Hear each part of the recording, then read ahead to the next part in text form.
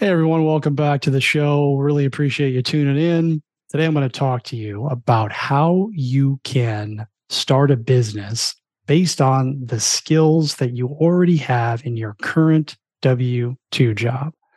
And this is really important, I think, often overlooked because when we're thinking about exiting our 9 to 5, our W 2 job, we always think that we have to do something different. Well, I got to get into real estate or I got to learn all these new skills.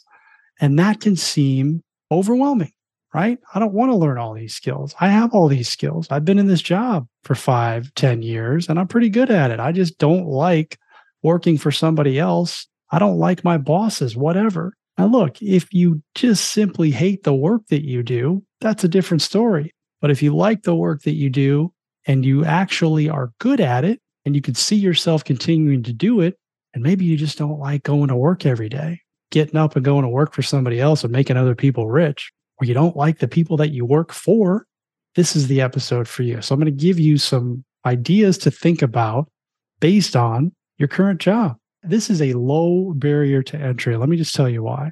Number one, if you're working for a company, let's just say you're in IT and you're selling a product, or maybe you're selling a service, and you're the one who's really delivering that product or service to the end user. Look, the customer base is already there. The problem already exists. You know how to solve it. You're good at your job.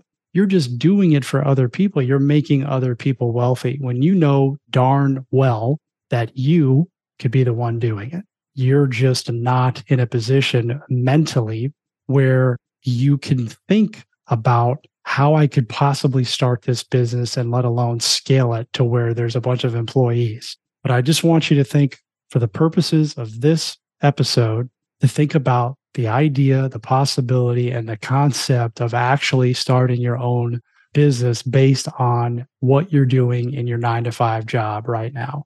And I'm going to give you a couple of real life examples as well, so that you can start to think about how you could do this. This is why people become consultants, right? Because they have this skill, they have this knowledge, and then they just break off and say, I don't need you. I can do this on my own. I'm already doing it on my own.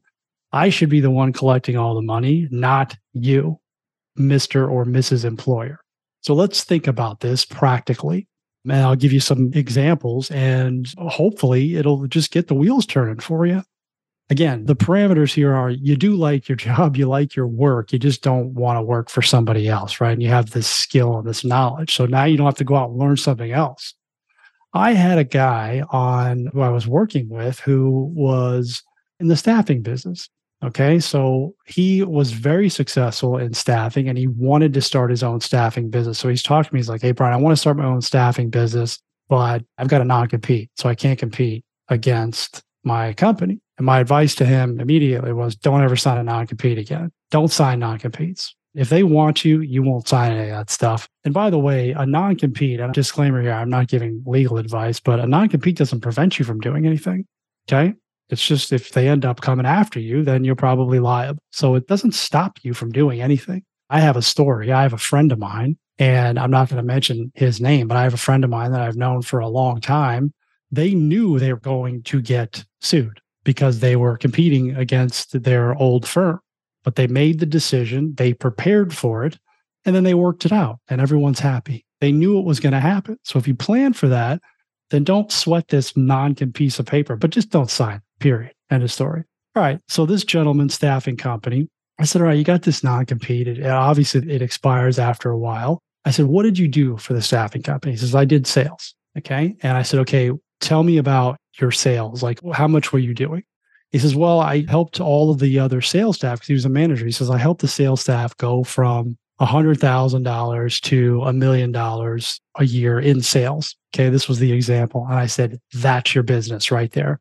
Number one, the business meaning that he would train, he would be able to coach people in the staffing industry that were trying to get better at sales. And I'm like, that's your pitch right there. Okay. Now you can either do that now you're not competing with the staffing company because you're not opening up another business. You're actually training salespeople.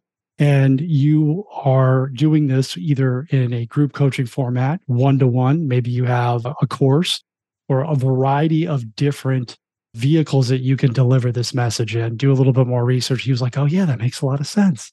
That makes a lot of sense. The guy's already got the skill. He's already done it. He's already proven it.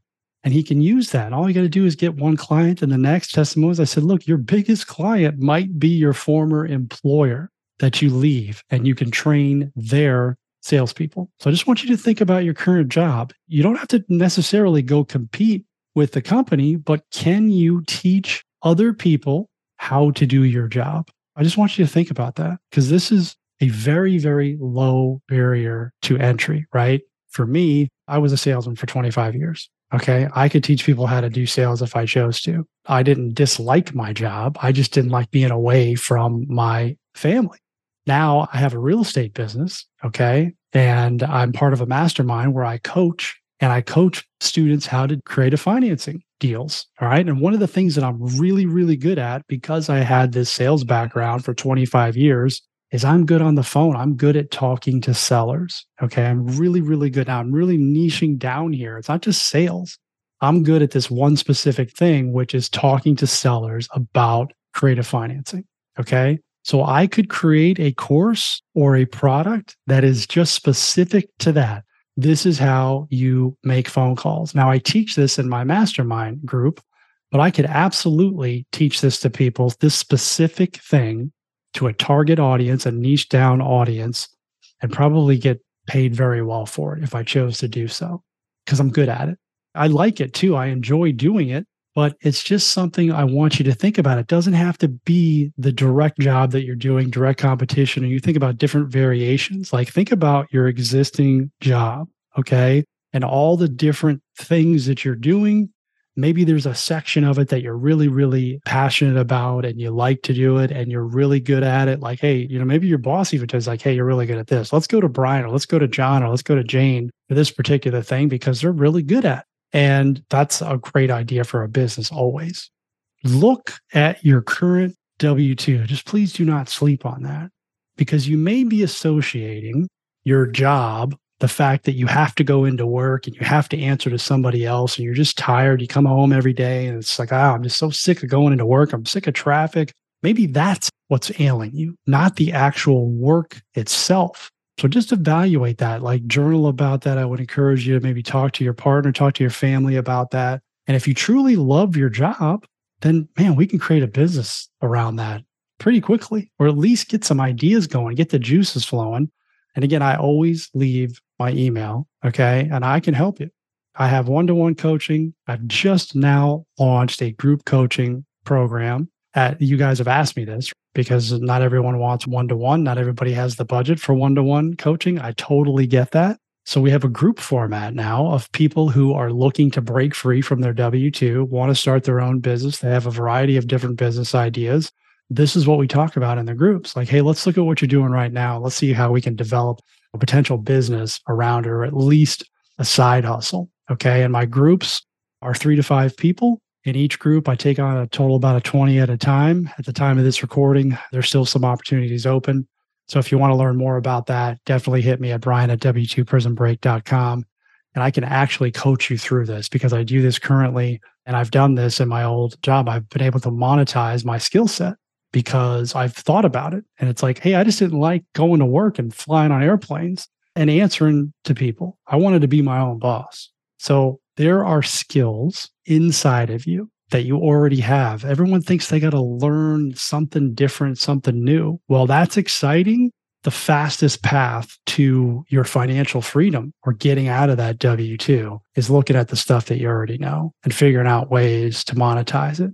All right. And that's what I can help you with. I can help you see what you cannot see. Hopefully this episode, which I'm keeping short here, really gets the wheels turning and gives you some ideas. And I'm telling you that don't just take this episode and listen to it and have a nugget or two and like, yeah, I could do that, that, and that. I want you to, if you're in your car, when you get to your spot where you can write, I want you to write about it. I want you to journal it. Okay. Or just do a voice text, like do a voice memo. If you have an iPhone, I do that all the time. I take the voice memo and I just brain dump all my ideas, and then I'll come back later on and write about it. Like, don't just let the ideas that are floating around in your head just leave you, because that's what will happen. They're in your head and now they're gone forever. So I want you to get them down on paper, and then of course, save the episode and come back and refer back to it. That's why I kept it short. And then you can also check it out on YouTube. Okay. So hope that's helpful. Think about your 9 to 5 job. And again, get in touch with me if you want to work with me, if you want my help.